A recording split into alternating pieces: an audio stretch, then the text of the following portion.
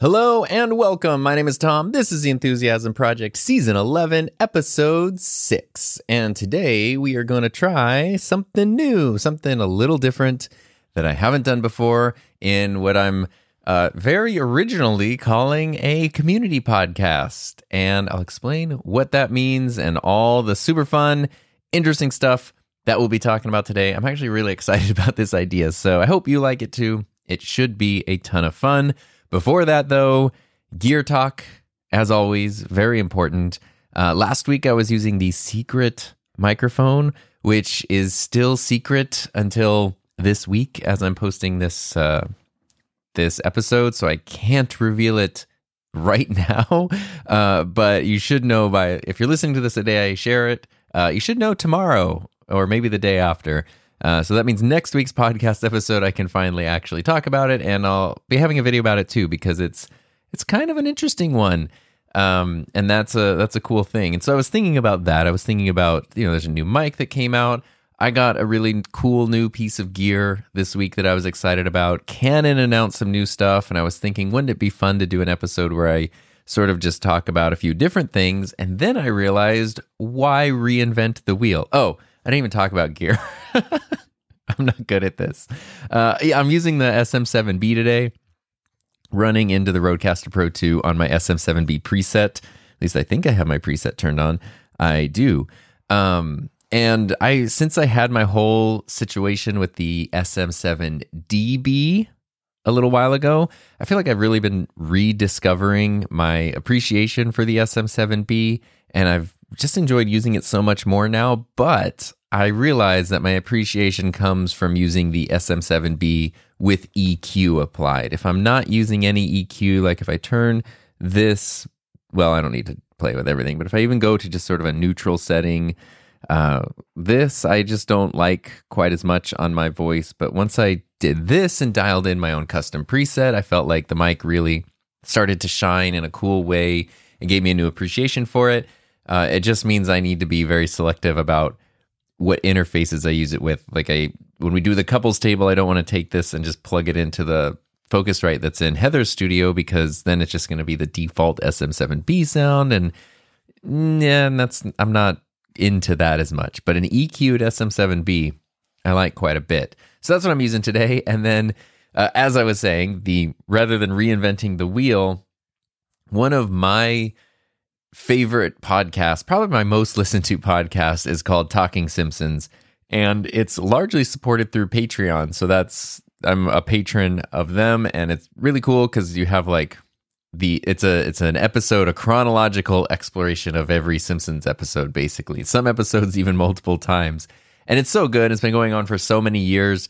But if you go to their Patreon, then you also get access to some other Patreon-only podcasts where they have a whole mini-series on King of the Hill and Futurama, and once a month there's cartoon movie stuff. It's there's so much cool stuff, and I really love it. And one thing that they do over there which is also on the free feed as well, is at the end of every month they do what they call a community podcast, where they basically go through the episodes that came out that month, and they reply to comments that were posted about them.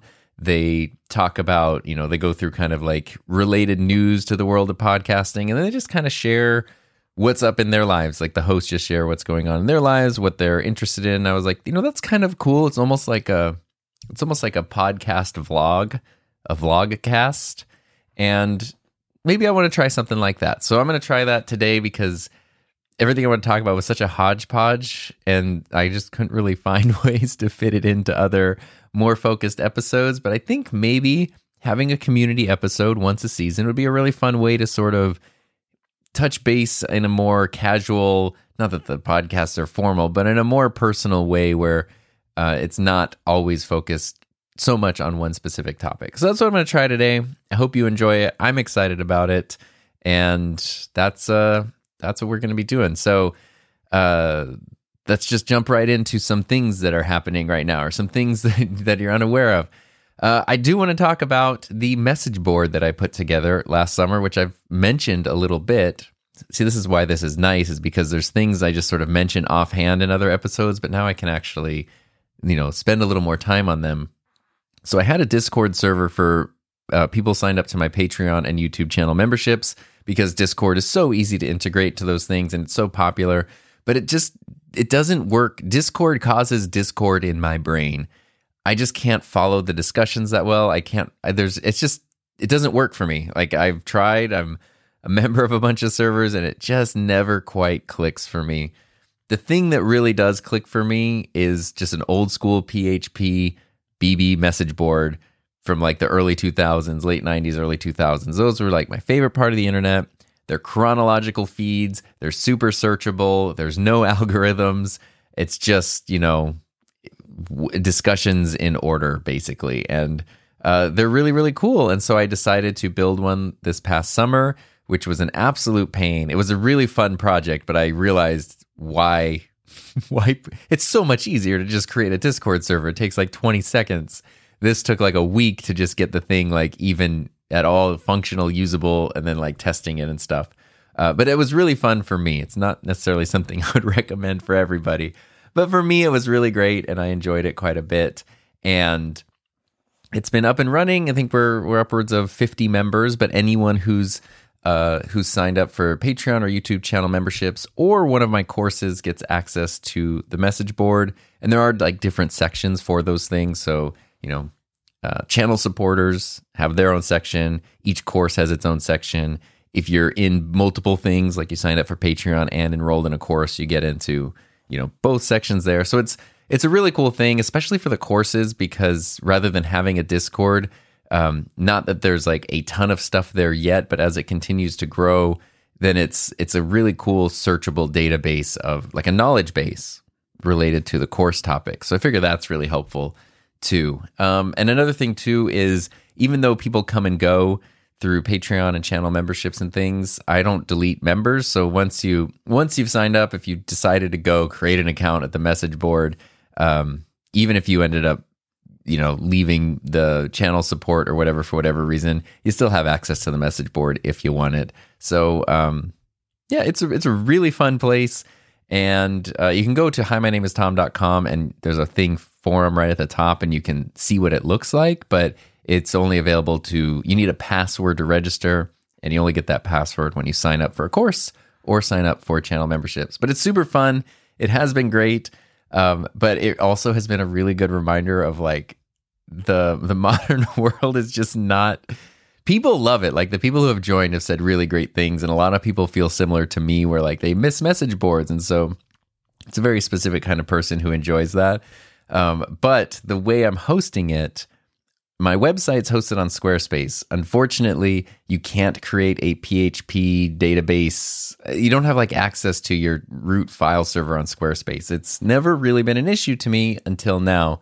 So I had to sign up for another hosting site specifically for the message board that would let me create the PHP database to install all the message board files and stuff, which is really cool because it also means though that it's not even like a Discord where I'm creating it on someone else's thing. It's my installation of these files, customized and configured specifically on the server space that I'm paying for my web. So it's completely like, other than having a server running out of our house, literally, it's as much like soup to nuts owned by me as anything possibly could be. So there's zero data collection. There's other than you have to submit your email to sign up, but nothing happens with anything. It's so nice. It's so simple, and I love that. But it's funny because a problem that I've been having, which I think I solved, is the whole message board relies on this one file. When you create a website, you upload files to a server space, and that's kind of how everything is accessed. And there's one file for the message board called index.php. And that is the main index that goes to the message board. The host that I'm using, they really want everyone to build websites with WordPress. I'm only using this hosting as for the message board, which is then linked as a subdomain on my website. So it's like, that's all I'm using it for. Nothing else is there. Definitely no WordPress. Although WordPress is great. Nothing against it.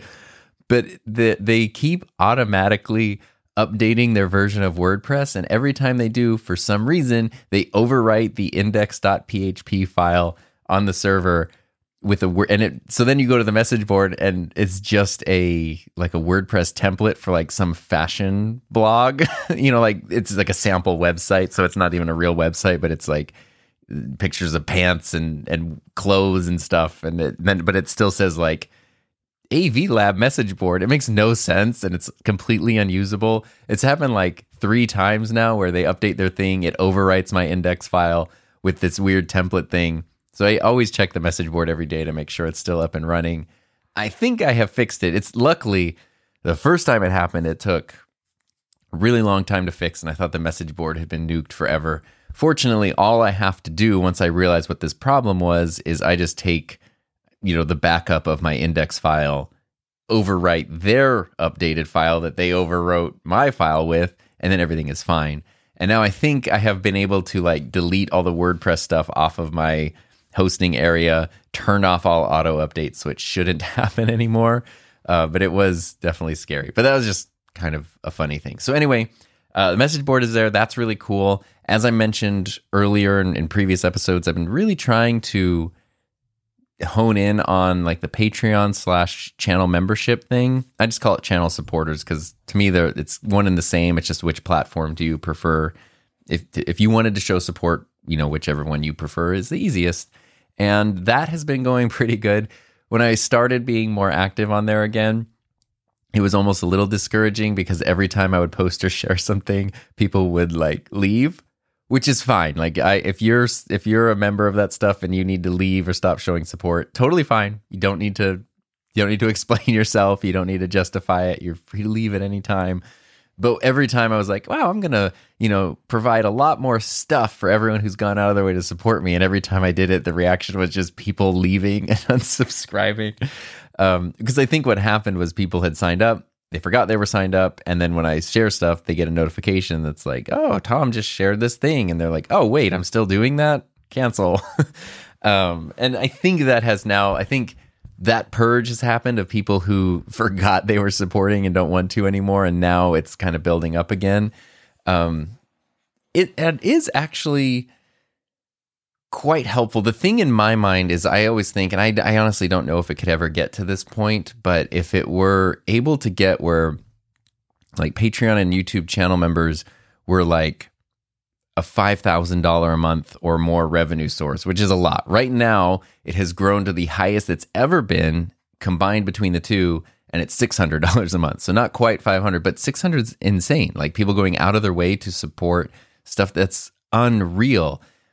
And the cool thing about it is, even though it was, sort of a little bit of a pain point when those people would leave and stuff, it's designed to accommodate that because it's not one thing. Many hands make light work. So people can come and go naturally, and it doesn't completely devastate or obliterate something. And it's, I'm going to talk in a minute about some scheduling changes I've made. And it's interesting the freedom that I feel would come with the different approach to running a channel and things that would come with being mostly supported through Patreon and YouTube channel memberships. And even going back to, Talking Simpsons, that's 100% how their podcast is supported. It's 2 people who've been doing it full time for years, along with they have a staff of editors and stuff. And it's like, I'm just one guy. I just want to support one guy here. But also do so in a way where I can afford, to pay my bills and health insurance and build a savings and, all that kind of stuff as well. Not just live like a starving artist under a bench. And then anything else is icing on the cake. YouTube ad revenue and all that kind of stuff is just icing on the cake. In addition then to having courses and things. So it's a really exciting thing that even exists, and where it's at now is the most it's ever been, and mind-blowing to me, and I'm incredibly appreciative of that and to everybody. And I'd really like to keep growing it because it's just, to me, it's like it seems like one of the best ways to genuine creative freedom as a creative person. I love the stuff. I love having courses and things to offer as well, because those are, you're giving me money in exchange for something, and you get, it's not, support, I guess you get stuff in return as well. But when you buy a course, you give money and you enroll in a course, you get lifetime access to a knowledge source of a topic, and that's super cool too. But that also then involves the maintenance, creation, upkeep, support of a course which is almost a full-time thing in and of itself, compared to being supported to be creative and make the stuff that you want to make in a way that's not reliant on a corporation and ad revenue and weird stuff like invalid traffic bugs and all the things that we've talked about. So I'm really excited about that. It's been great. The message board has been super fun, and that has been, it's been great. So anyway, that's something there. I also wanted to share a comment that I got yesterday, because sometimes we talk about, comments on YouTube and things being scary or sometimes negative or whatever it might be. And I would like, I think for future community podcasts, I'm going to collect a batch of comments to reply to, not unlike a Q&A episode, but maybe a little bit different. But for this one, I just wanted to share one because I thought this was interesting. If you know my channel, it's been around for 6.5 years, since 2017, 6.5 years at this point. And, I've thought sometimes maybe I should private some of my old videos because they're completely unrelated to what the channel is now. There's like a whole bunch of old vlogs and 3D printing stuff and weird experimental things, but I never have, and I don't want to, because I like having the whole thing there to be seen. I know from a YouTube strategy standpoint, that's probably not great, because someone's going to, come to a recent review for a GoPro or a microphone or a live streaming thing or a podcasting thing, and then the next video that they see on my channel could be just some random vlog from 6 years ago. Like, it's not so cohesive, but I really like that not only is it there for my reference, but anybody could go to the channel, go to the videos, go to the oldest ones, and see me figuring it out from day one to now. Like it's all there, and I think there's something kind of special about that. I like that you can go to MKBHD's channel and see his old videos of him as a kid in his parents' house, talking about tech gear on a crummy old webcam. And then you can see him now in a New York City studio with a whole team of production people behind him. Like, it's very, very cool. And so I like that. But I got a comment from my third video I ever made on my channel. And it was sort of an interesting one, because when I started my channel, it was after like a really funky personal time and a lifetime of feeling like an outsider and someone who didn't belong somewhere, and finally like giving myself the permission to make something and put myself out there and try to connect with people in a bigger way was a really big deal, even though, of course the channel had no subscribers, no one was watching the videos because it's brand new. And I had no idea where it was going to go when I started that, but it was a really cool thing. And so I made this video that tried to explain that, but it's basically just text on screen. Like they're not even a voiceover. It's just sort of text on screen, kind of explaining my message. The video is called You Belong, and it's it's a lot of stuff that like I wish I could have heard when I needed to hear it, and it wasn't there. And somebody, nobody watches. This is an old short video that is just text on screen. It's pretty basic. But I got a comment on it, a really long one, the other day that kind of entirely made my day. And this is from someone who found this video through, one of my current videos.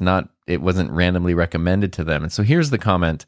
It says, "The way I got to this video was, I've been deep diving today to resolve a feeling I have of being an unnecessary member of my media production team. Despite having a PhD in media psychology, I feel largely useless, and I had a breakdown about it. So I came inside and decided to distract myself by learning everything I can about our equipment." So this is Tom talking now. This is a person who, despite all kinds of qualifications and experience, they're part of a media production team, and they feel unnecessary, like not a real part of the team. They were really feeling down about it and decided, okay, to try to conquer these feelings, I'm just going to gain even more knowledge and more experience to be more valuable and learn everything we can about our equipment. So then they go on to say, I watched a few videos with reviews, and then I started watching a few others, and I realized I was seeing some Aquabats posters. So, of course, I looked to your bio, which I read thoroughly before coming to the My Obsession with the Aquabats video. That's a video I had made, another like old vlog video I had made, which immediately says to come to this video. To this video, which made me cry again, but for the first time today in a good way. I feel seen and I feel like I'm not alone. And that is definitely what I needed today. So thank you for the deep dive, for the universe, Tom, for being here. You now have a lifelong Alaskan fan. How incredible is that? Like, and that, I mean, I just, there's nothing bigger than that. That is really cool. That's something I made years ago that has not, I mean, I don't know how many views that video even has now, but it's not a lot. And still to this day, right? That's the power of YouTube. To this day is still is still able to provide something valuable to someone, and it just means so much to me. And I think that that's also a cool reminder of keeping this kind of stuff up, because if my channel was just a bunch of product reviews and tutorials, that could be a cool resource, but it's going to be a lot harder for someone to connect with that and to feel something from that. Okay, this video is 6 years old and has 287 views. So it's not my least viewed video on my channel, but it's like, must be one of my top 5, top 10 least viewed videos on the channel. And it can still have that kind of impact on somebody. That is absolutely amazing. And the fact that they also then went out of their way to tell me about it is just completely unreal. So I appreciate that so much. And that just, those are really cool reminders in a world of like, you know, negativity and negative comments and harsh feedback and feeling like you're making stuff that might not even make a difference or be seen anywhere. That I thought was just a really incredible reminder of what's actually, you know, I've sort of a different way of looking at it. That's super cool. Shifting gears a little bit, something that Heather and I have been doing lately is we've been back at the couples table, doing that podcast live every week, and that has been going great, and it's been super fun. Like, speaking of connections, it's been super fun to reconnect with everybody over there. We have been fairly consistent about doing it every Friday at 1 p.m. Pacific Standard Time over on her channel, which is youtube.com/HeatherJustCreate. But one of the things, especially me, going back into it, I didn't want a thing on my calendar that would end up taking over, even though it's something we want to prioritize, even though I wanted the freedom. If we needed to miss a day, it wasn't going to like cause a bunch of stress. If we needed to do something on a different day, it's no big deal. The problem with that is it's a live stream and people like joining, and so they miss out on the live stream a little bit. So one of the things that Heather did was we put together a mailing list that is only used for updates for the couples table. And that has been incredibly helpful, because you don't get any spam, you don't get anything like that. Basically, you're just sort of added into this small group of people who want to have access to info about the couples table.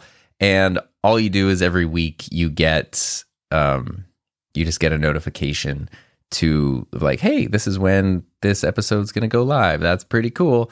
And that's pretty much it. So, if you want to join that mailing list, the easiest way to do it is to go to heatherjustcreate.com/podcast, heatherjustcreate.com/podcast, and you can sign up there. And all it's going to be is probably about once a week, usually at least 24 hours in advance.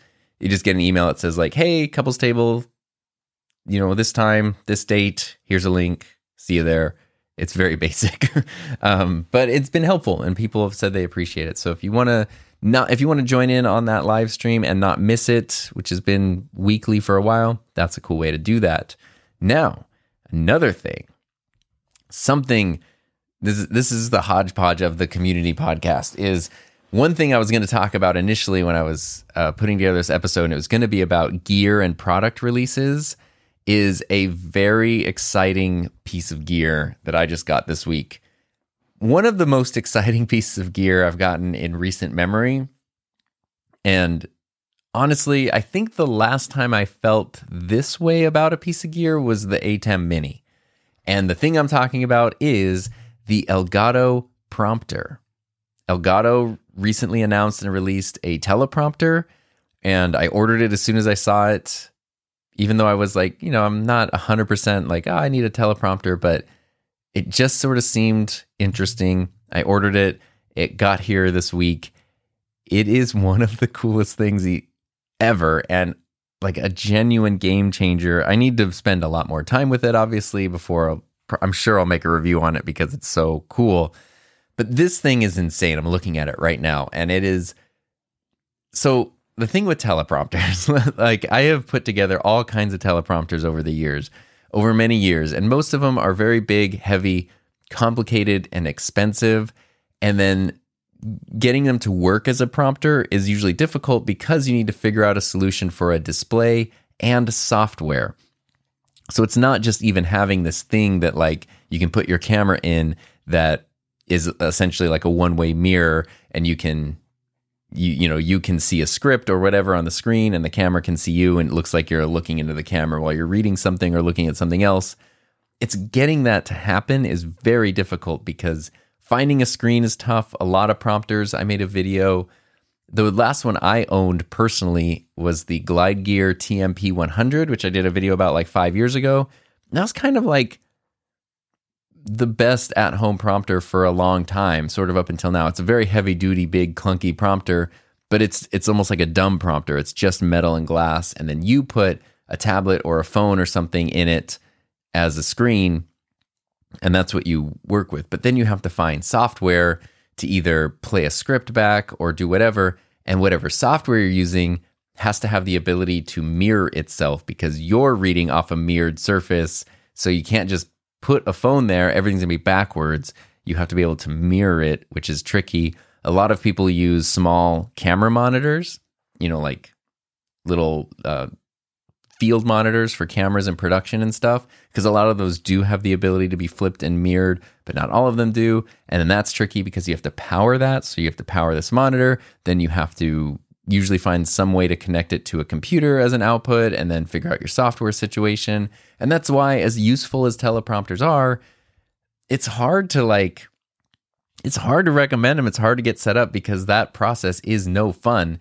And then it becomes this thing that like, once you've got it set up, the last thing you want to do is move it, dismantle it, take your camera out of it, anything like that. So it's like you almost need a dedicated camera to just be in the teleprompter.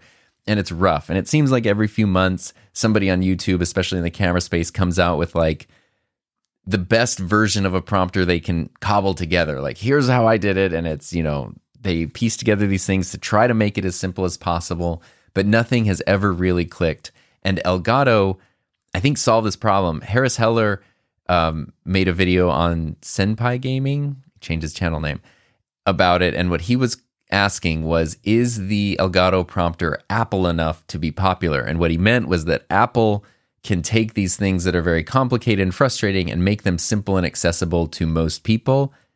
Is that something Elgato has been able to do with this? And I think that they have.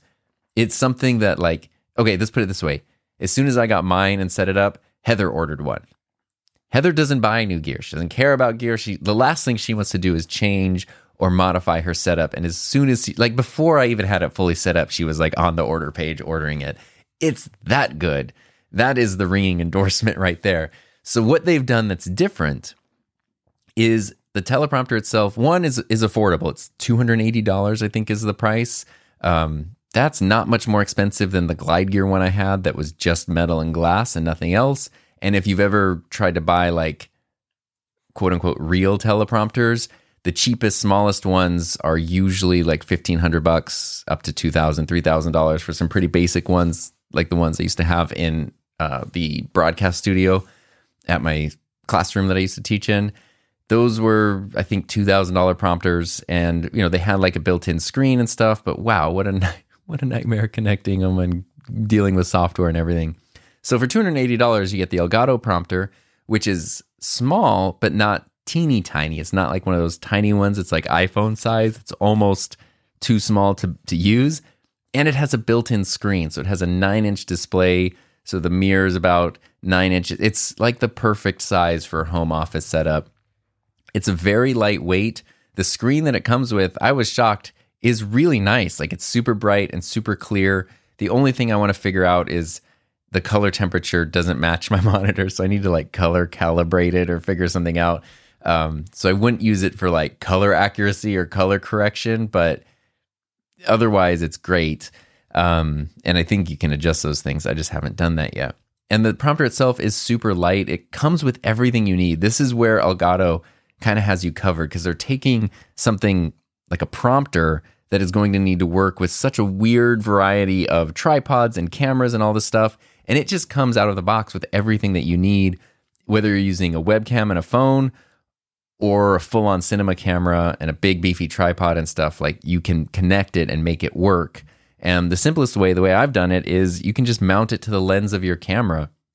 Because if you have a camera with interchangeable lenses, it comes with every size step-up ring that you can need. It comes with like this cardboard book of step-up rings, and you just put that on your lens, and then the prompter kind of slides over the metal ring, and that's it. And I was worried that it's going to put too much pressure on like the mount of the camera, but it doesn't seem like it. I don't really think it's any more pressure than like some of the compact matte boxes and things that people put on cameras. So that's how I've done it. On my FX3, because I also have my mic mounted to my tripod, and so I needed to make sure that I could still have that going around the prompter without getting in the way. And it's great. And I didn't need anything else. It's perfect. Even my 24 millimeter lens doesn't show the prompter or anything. It doesn't negatively affect the image quality. Like there's some prompter I was using at one point really did change. It was almost like having an ND filter or something over your lens. This, you can't even tell that it's there, and then it works. And here is, aside from being affordable and small and lightweight and having a built-in screen, the last two great things: it requires one cable. It comes with a USB-C cable, or you can use another one, and that's it.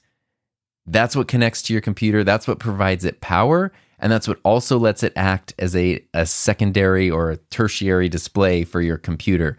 One USB-C cable, because it uses this stuff called, what's it called? It's DisplayLink. I think that's what DisplayLink. So what that means is it's able to act as an external display through USB. You don't need HDMI or DisplayPort or anything. So even in a computer, like some of the Apple M1 computers that say they can't support more than one external monitor, this doesn't even count as an external monitor, and you can use it, and it works great. So it's basically just a tiny display. It's a 9-inch display that gets added to your computer right out of the box without you doing anything. It's already mirrored. So as soon as you turn it on for the first time and look at it, everything is the correct orientation in the display. And then it's just a small display. You can drag whatever you want to it, which is great, because the thing with prompters, which I think a lot of us, especially if you're listening to this, I'm sure you know, but sometimes it's not super intuitive.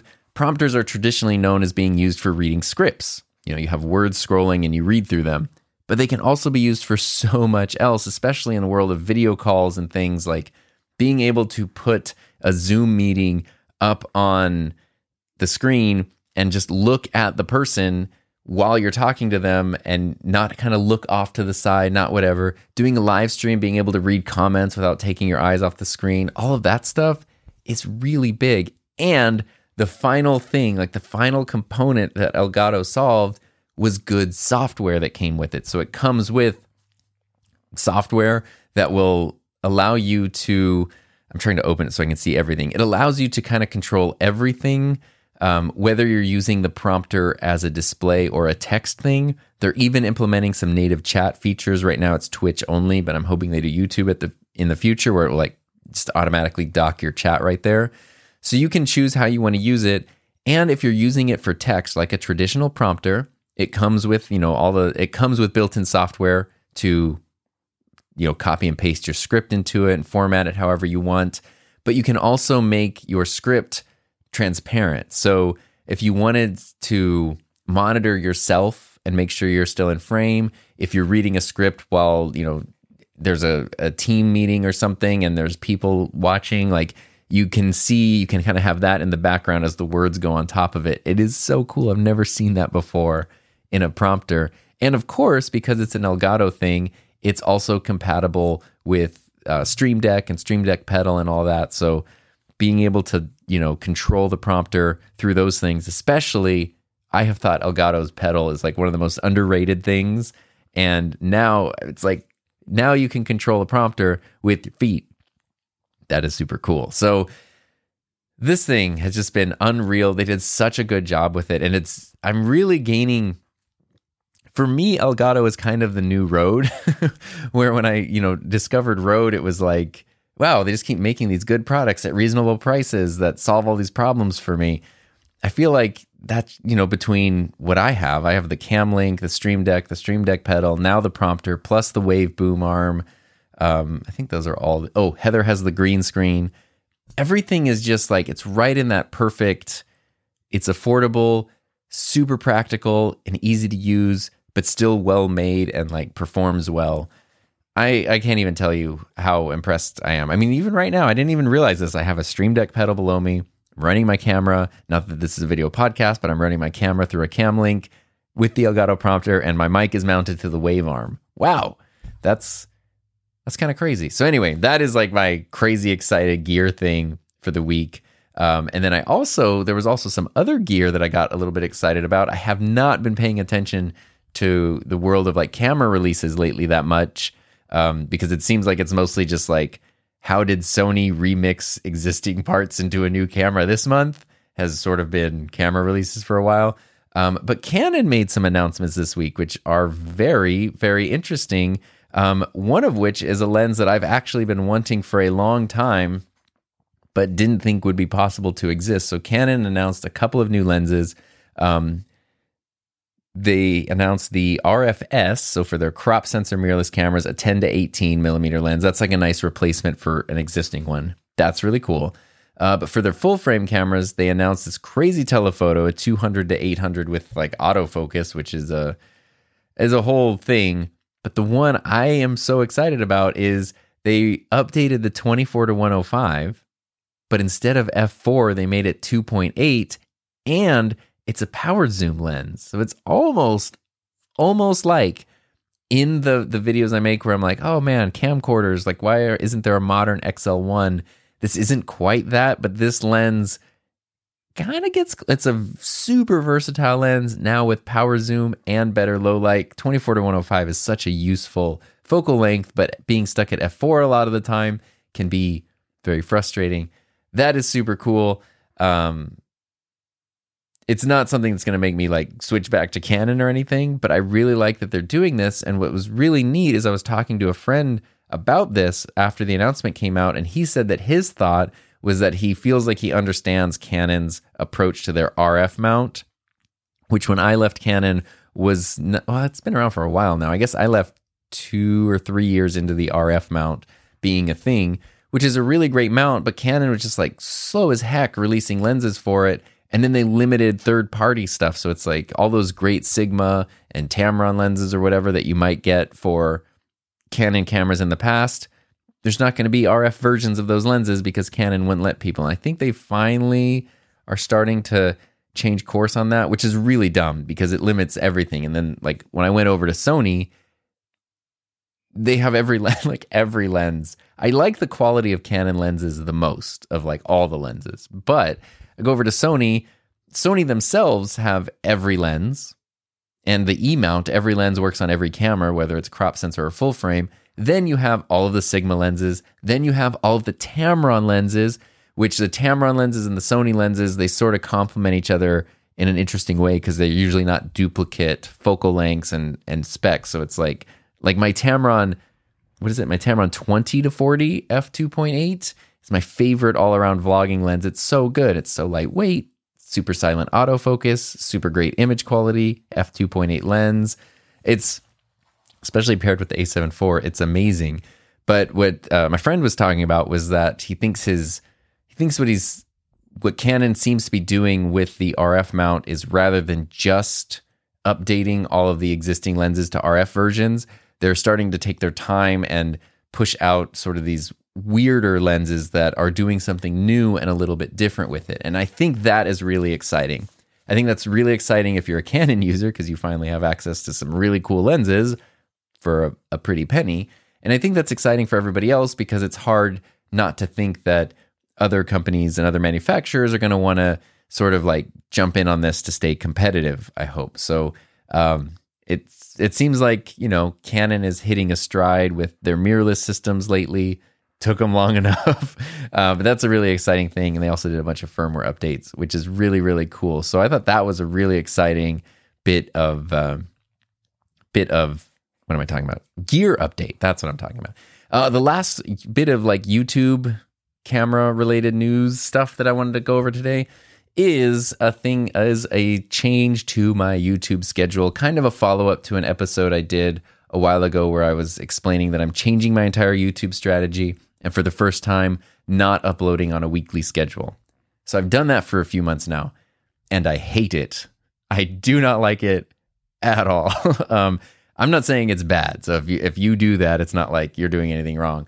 For me, it doesn't work. This is where I was thinking like, okay, if say there was a situation where I was independently wealthy, or money from Patreon or whatever was stable and significant enough that the direct performance of my channel wasn't such a factor in like, can we pay bills and survive? Maybe I would stick with that. And if I was essentially at a point where I could like happily, not because of something went wrong, but I could choose like, I'll never post on my channel again, and that would be fine. So anything is a bonus, that kind of a thing. Like, it absolutely does not matter. Then I might feel comfortable with the posting whenever situation, which is kind of how my second channel works. Like, I'll post 3 times a week and then nothing for 4 months. Like, it's just kind of when I can and I want to, then I do. And that actually feels great.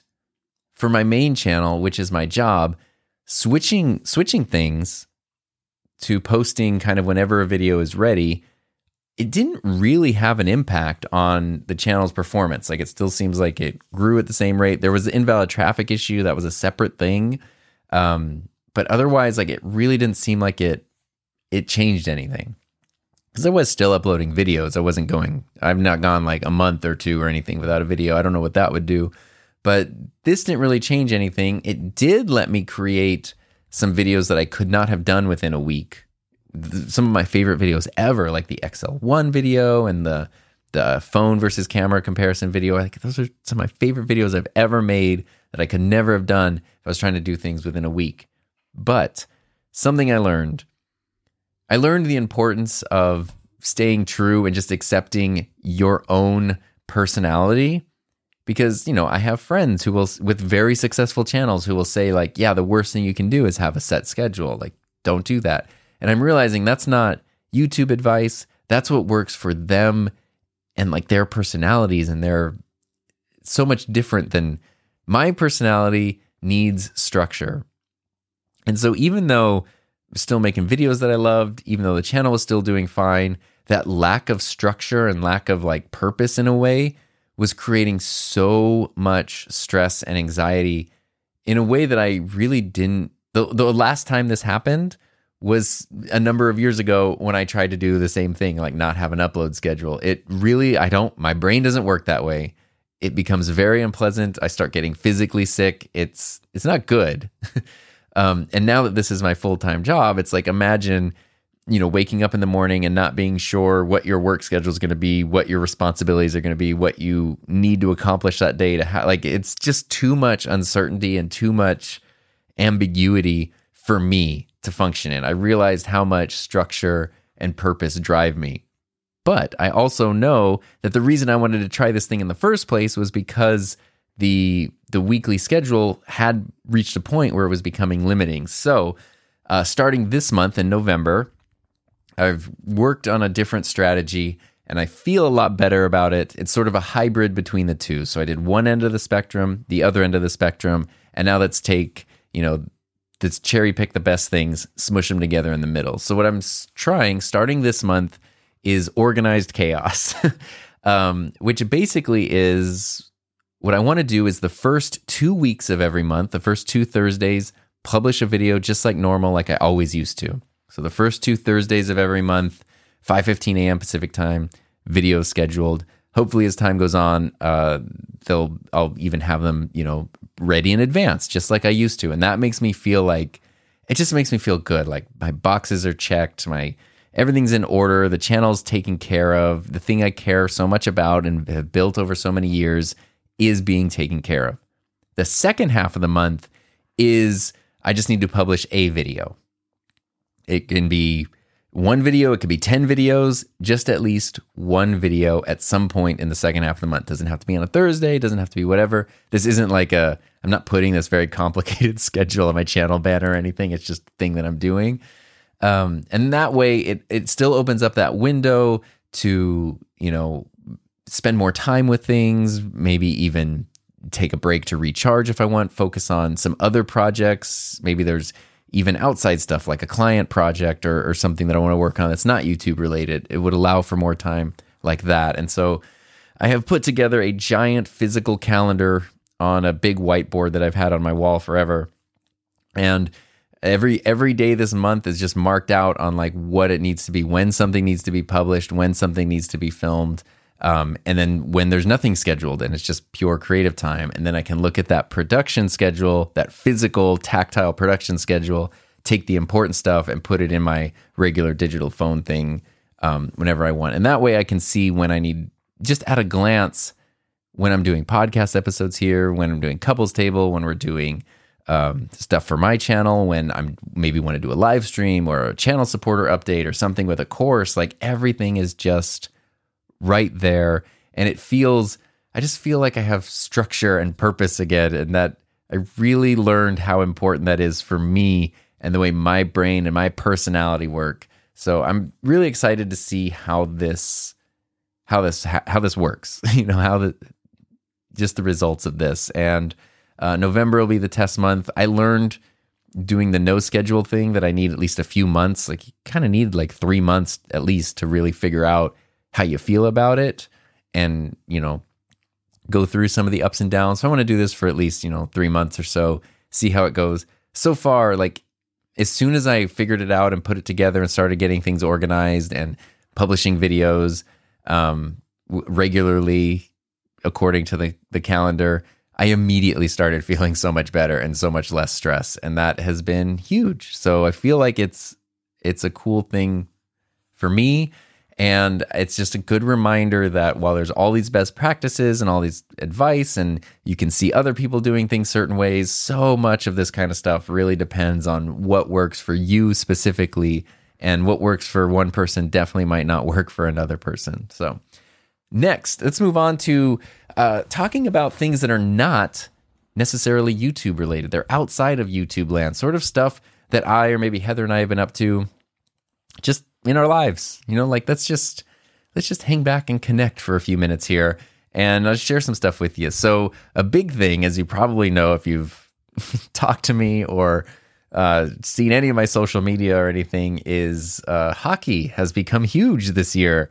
And I have officially started playing on a league, and we are into our season. We are currently the opposite of undefeated, unvictorious. Our slogan is that we're the feel-good team because we really make other teams feel good when they play against us. But it's been so much fun, and the losing honestly doesn't matter. Each time we lose by a little less, that's pretty good.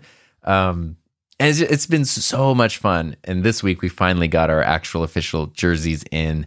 They were kind of delayed. And so I'm so excited because our next game, we all get to fully have our jerseys on. So that's been crazy. I've never played a team sport before.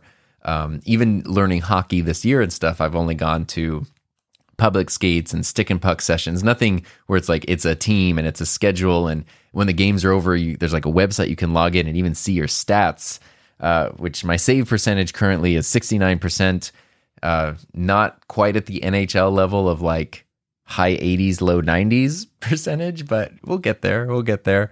It's just been so much fun though. Like I honestly can't even tell you, because not even just playing the games, but learning the position. Like I finally have, as somebody who loves gear camera gear and all this stuff, goalie gear is the most overwhelming amount of gear that I have ever dealt with because there are so many pieces to it, way more than even a regular hockey player's thing, and there's no overlap. So it's not like you can't, if you're a hockey player and you have that set up, all your pads and stuff, and you want to try goalie, none of them are the same. You have to get entirely new everything, and it's very expensive. So I've now been spending months like piecing together a setup. Initially, a lot of used things, and I've been replacing the used stuff as like some of it is just disgusting and old, and some of it like I kind of understand what I need versus this random used thing I found. So I now have a full non-used setup, which is great, and everything starting to feel like it's dialed in for me and my size and my playing style and all that. So that has been really fun. And then practicing, like getting not clearly, as the numbers show, not good, but getting better. Not as terrible as I used to be, even though it's only going on month 4 of learning this specific position. It's really cool. I'm trying to get as much. My goal this season, our hockey season runs through March, is really to use it as much of like a developmental training time as possible, like every game, but also every, still taking some learn to play classes. Every time I go to a class or a public skate or a game, any time that it's just being on the ice, I want that to be like valuable practice time. And then I've also found 2 very cool like online courses, training courses, because there's no training camps or anything near us. And so it's cool. I found one that is like an on ice training. It's exercises and techniques for all the basic goalie stuff to do on the ice in your gear. And another one that's off ice training, which is almost like gym workouts and stuff for specific things, which is so cool as someone who's not been a sports person or an athletic person or anything to try that stuff, to see improvements, to see like, oh, look, I am more flexible, more capable. This thing that used to hurt doesn't hurt anymore, that kind of stuff. Plus, as I'm heading up near 40, I feel like it's a good thing. It's a good thing to do. And then, oh my God, the world of hockey bags.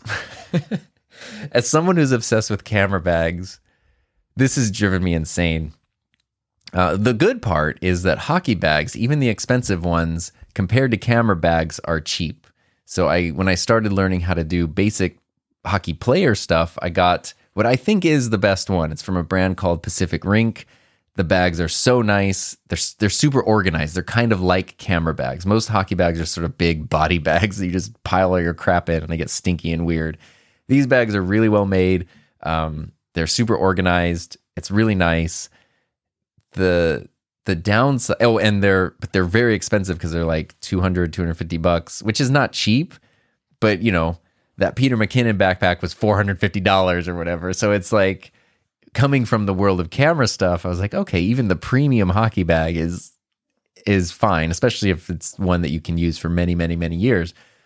Moving into goalie, however, they can't use the same bag because it's too small. So I have a bag that works, but the stuff is just too big and heavy that I really need a bag with wheels. I want a bag that can carry my stick on the side of it, can also keep my gear organized. Basically, the bag I'm looking for doesn't really exist for goalies, because it's even more niche than camera stuff. So it's like the options are so limited. There's only a handful out there. And it's like, well, do you want any of these non-optimal options? So I'm constantly on the search for a new goalie bag. And that's that. And that's, that has been the hockey experience, but it's been super fun. Heather's been playing a lot.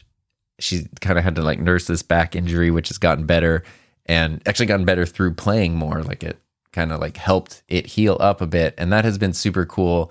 We didn't have this in my area. Like up until our arena opened last year, we didn't have a professional sports team. There was no hockey rink within almost 100 miles of here, maybe 100 miles actually. So it wasn't a thing. And now it's like, there are adult leagues, there's a pro team, there's public skates, there's figure skating like classes and recitals, there's kids leagues. The local schools, like high schools and stuff, are now starting to start up hockey team. Like this stuff, kids, it wasn't even an option to do before. And now it's that rink from sun up to sundown every single day has so much stuff going on all the time. It is super cool. It's cool because it's ice. Cool as ice.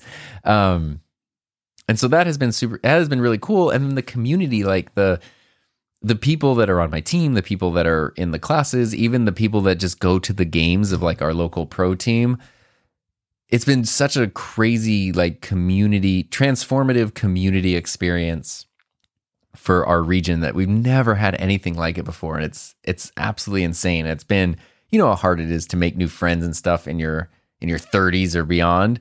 This has been like a cheat code to that, because it's like we just tons of new friends and people now, and it's wild how much overlap and stuff there is. So that has been amazing. And speaking of Vanilla Ice and our pro team, another thing, I'm very curious if there's any opinions out there about this.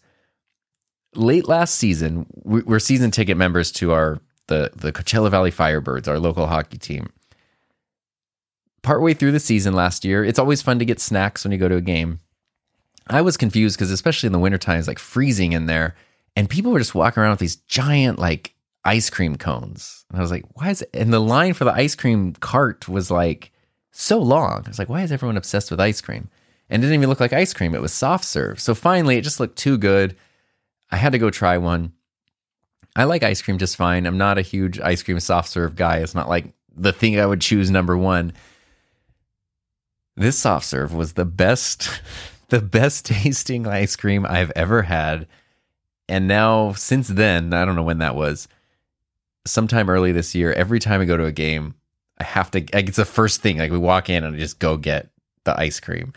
It's like, it's to the point where when the season ended, and so we didn't go into the arena and there were no games for like 3 or 4 months, the first time I went back, the people working the stand knew. They're like, oh, you're getting like the regular thing again. It's that bad. It's that much of an addiction, but it's so good. And the thing, the brand is Mr. Softee, Softee, like Softee. And the reason I bring that up is because I think that they exist in other places. I've heard they might even be an East Coast US thing. So I'm really curious if because this just does not taste like anything else. I have even tried to rank other soft serves, because this is like, it's like if you weren't into steak, you're like, I don't really like eating steak. And then suddenly you ate a steak and you're like, oh my God, this is the best thing I ever ate. And now I have to rank steaks everywhere I go because like it's become an obsession. That is kind of what this has been. So I was getting this at every game, and then the season ended, and so all throughout the summer I was like an addict, like searching for a fix. So I went and I tried to rank things. I tried soft serve ice cream everywhere I could find it, and I found like my top 5. And the number 2, the second best one I found, is actually at our local zoo, which thankfully we're also like season members of. So getting the ice cream at the zoo, totally worth it. There's a vegan restaurant near us that has like this dairy-free soft serve ice cream. Soft serve specifically, not just ice cream, but I'm looking for soft serve, which apparently is a thing I love. And the one I get is normally a swirl of chocolate and vanilla, just doused in rainbow sprinkles. And they take the whole thing and there's a huge tub of sprinkles and they just put the whole thing in there and like roll it around and it gets covered. It's so good. So our local zoo has vanilla. It's really good. The vegan restaurant's good. There's another local restaurant that's okay, but they put too much nuts on everything. And if you don't ask for it, that drives me nuts. And then there's Dairy Queen, which opened up recently. And I was like, okay, this is what you're known for. And it's fine. It's good. But I don't have I'm literally drooling right now thinking about the other one. So it's like, not only is that one number 1, but it is so far above. And so after the summer ended, I kind of thought, like when I went back into the arena, I was like, okay, I'm going to go get an ice cream. I've tried all these other ones. I haven't had this in months. Maybe it's not going to like live up to my memory. Maybe I built it up too much. And I tried it and I was like, oh my God, it's not even close. Like it's not even close. There's such a gap between first place and second place. Like, oh, it is so good. Anyway, where was I? I totally lost my train of thought thinking about this ice cream. So anyway, I'm curious if anyone has any soft serve recommendations, or if anyone knows about Mr. Softee and this weird legacy. And yeah, it's pretty great. Beyond that, as we're kind of heading up on the hour here, a couple other things to kind of catch up on. I've been working lately to try to re-piece together my synthesizer setup. And some of my super early videos in the background, you can see I have like little synthesizers and soundboards and all this sort of stuff. And the hard thing with those, they take up a lot of space. They create a lot of cables. They consume a lot of power.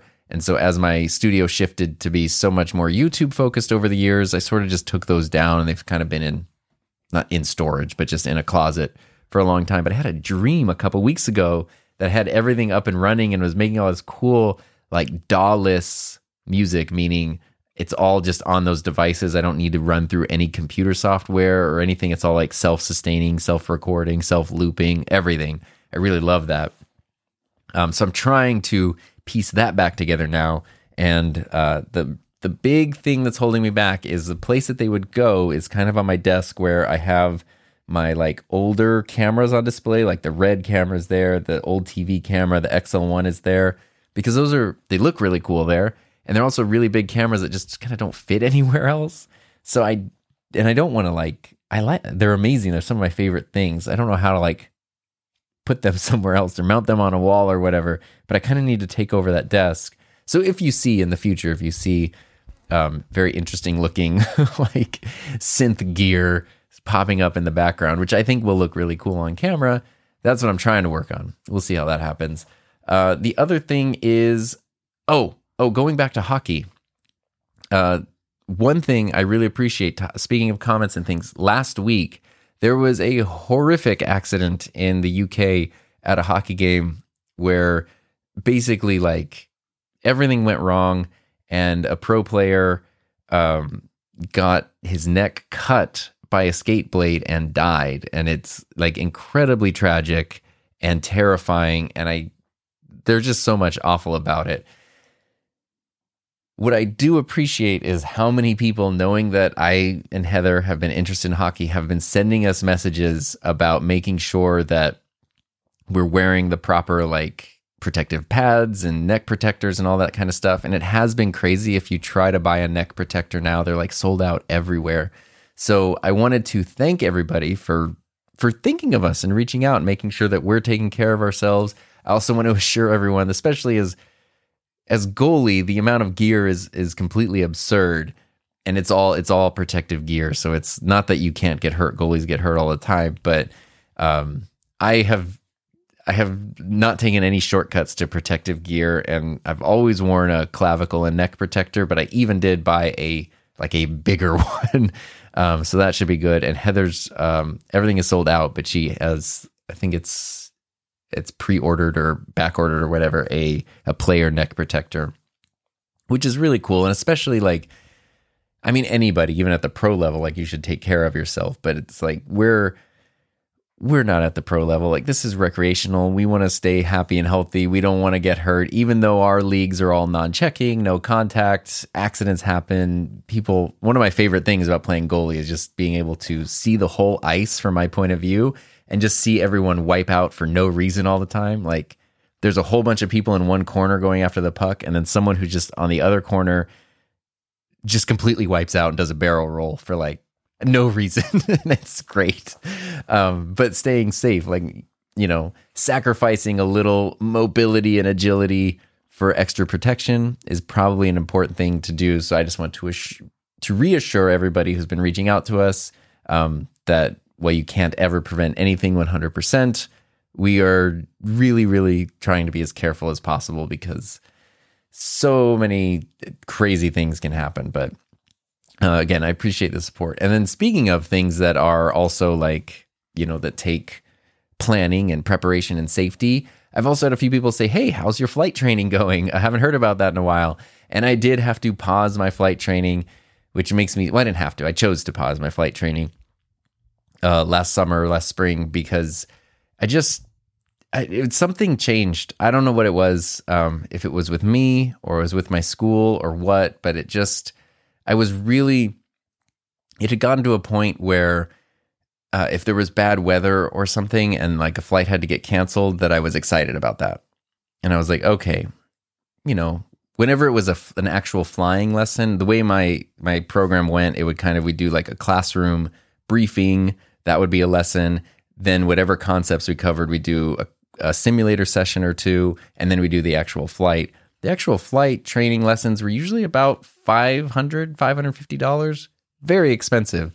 So I was only, I was doing one lesson a week. So it would usually be like, 1 week you do the classroom, next week you do a simulator, next week you do a flight. Sometimes you do 2 flights in a row. It's expensive. And, it's one of the most incredible things I've ever done. And I had some of the most incredible experiences ever. But it's also, I was spending a ton of money on something that I was just starting to feel that was more of an obligation. And I think a big part of it, which I didn't really want to admit to myself, was I really love my flight school and my flight instructors. But in the year that I was there, the school kind of changed and grew quite a bit and really is focused on like younger career commercial, like airline pilots, people with ambitions to go work for the airlines. And so it's very much like they're going there full time. They're there 5 days a week. Like some people even come over from Europe to live. Actually, most of their clients come from Europe, stay here for like 6 to 8 months, knock out like their basic certifications, and then go back to jump into like to get hours to work at the airlines and stuff. And then me over here as like just person doing it for fun and recreationally, I didn't really fit into that kind of a schedule, which had never been a problem before, but it seemed like it kind of, like as they brought in more administrators and things, it also meant I was having sort of less time, one-on-one time with my 2 instructors who were and are absolutely amazing and great teachers. And I was getting then moved to like another instructor that I didn't really gel with that much. And it just I think that combined with I was starting to feel the financial pressure. And then I was, I was able to get over a fear of flying that I had doing this, which is great because you understand how planes work and understand all the procedures and safety precautions that are in order. But it was also, it was hard for me to get past the idea that, I don't know, that I could make a mistake that could injure or kill many people. And I just kind of got up in my head about it and wanted to just kind of pause it a bit. And that was also at the time where it's like, oh, we're getting really into hockey. Okay, it's expensive too, but it's a heck of a lot cheaper than flight lessons. And even though there's still a chance for injury and risk, it's kind of me. Like I'm putting myself in jeopardy in my own choice, but I'm not, for the most part, responsible for anybody else's thing. It's fun. It's recreation.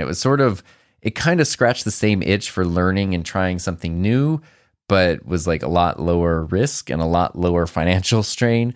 So I just decided to pause the training. The reason I say pause is because what's really cool about flight training is the hours you have never expire. So you have your logbook with all your hours. And even if years go by and I wanted to jump into another flight school or even go back to this one, I could.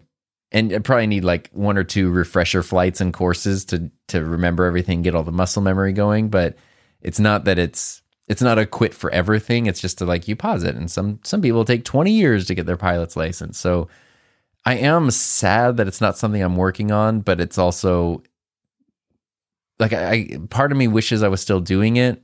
But when it comes time to thinking like, oh yeah, do you want to hand over your credit card and pay for these lessons? No part of me wants to do that. So I feel like, okay, it's probably the right choice for the time being. And then hopefully at some other point, I have plenty of hobbies in my life. I kind of know how things ebb and flow. And, maybe at some point in the future, things will change and it becomes more practical and accessible again. So still got to do some really cool stuff. I reached a point right about where I was going to start solo flying, and that was going to be pretty exciting, also a little bit terrifying. And so I don't regret it at all. Like that's the thing, is it was worth every penny just to have the experience I had. I got to do full flights. I know it wasn't solo flights, but where I did everything from getting there and pre-flighting and setting up the plane, planning everything out, taxi, takeoff, all the in-flight stuff, and landing.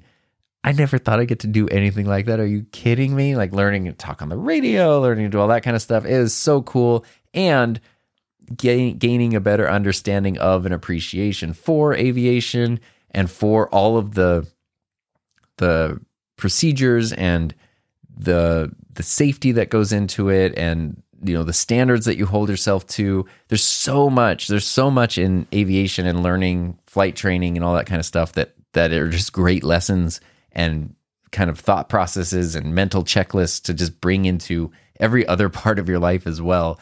So it's a hugely beneficial thing. And if I never go back again, it was still worth it just for all of that. And if I ever want to go back to it, that would be cool too. So who knows? I guess, who knows? One thing I do know, though, is that next week, I'm also going to do a special episode. We're going to do version 2 of something I started last season, which is called the AV Help Desk.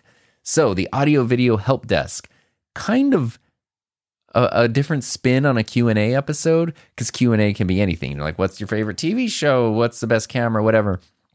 The AV Help Desk was something I did last season where I asked people to send in more technical questions, like something that might take a little more digging. Probably can't go through as many questions in the episode, but it's a lot more like, let's try to actually solve somebody's problem. Let's be tech support for somebody's problem, because if one person's having this problem, lots of people are probably having this problem. Let's see if we can solve it for lots of people. So that's what I'm going to be doing next week. I hope, as long as people ask for support. Otherwise, I won't be doing it. And that's another thing that I would love to be in the mix of episodes each season, because I think it was really cool. I had a lot of fun doing it last season. People got a lot of great feedback about it last season as well. So keep an eye out. I'll probably be putting out a call for that on Instagram and probably YouTube community posts at the middle of this week, if you're listening to this when it just came out. Or you can just, right now, if you have a question, you can go to HiMyNameIsTom.com, leave a voice message, or you can just email me, tom@enthusiasmproject.com, and I can include that in the next episode, and that will be super fun and super exciting. So that'll be AV Help Desk version 2.0, and that's going to be next week's episode. So in the meantime, thanks for listening to this. I'm curious to know your thoughts on the idea of a community podcast episode each season. I had a lot of fun getting to share sort of other things with you and other thought processes and sort of a hodgepodge of topics. I hope you enjoyed it. Let me know what you think, and I'd love to hear it. So I hope you have a safe, happy, healthy, fun rest of your week, and I'll see you next time.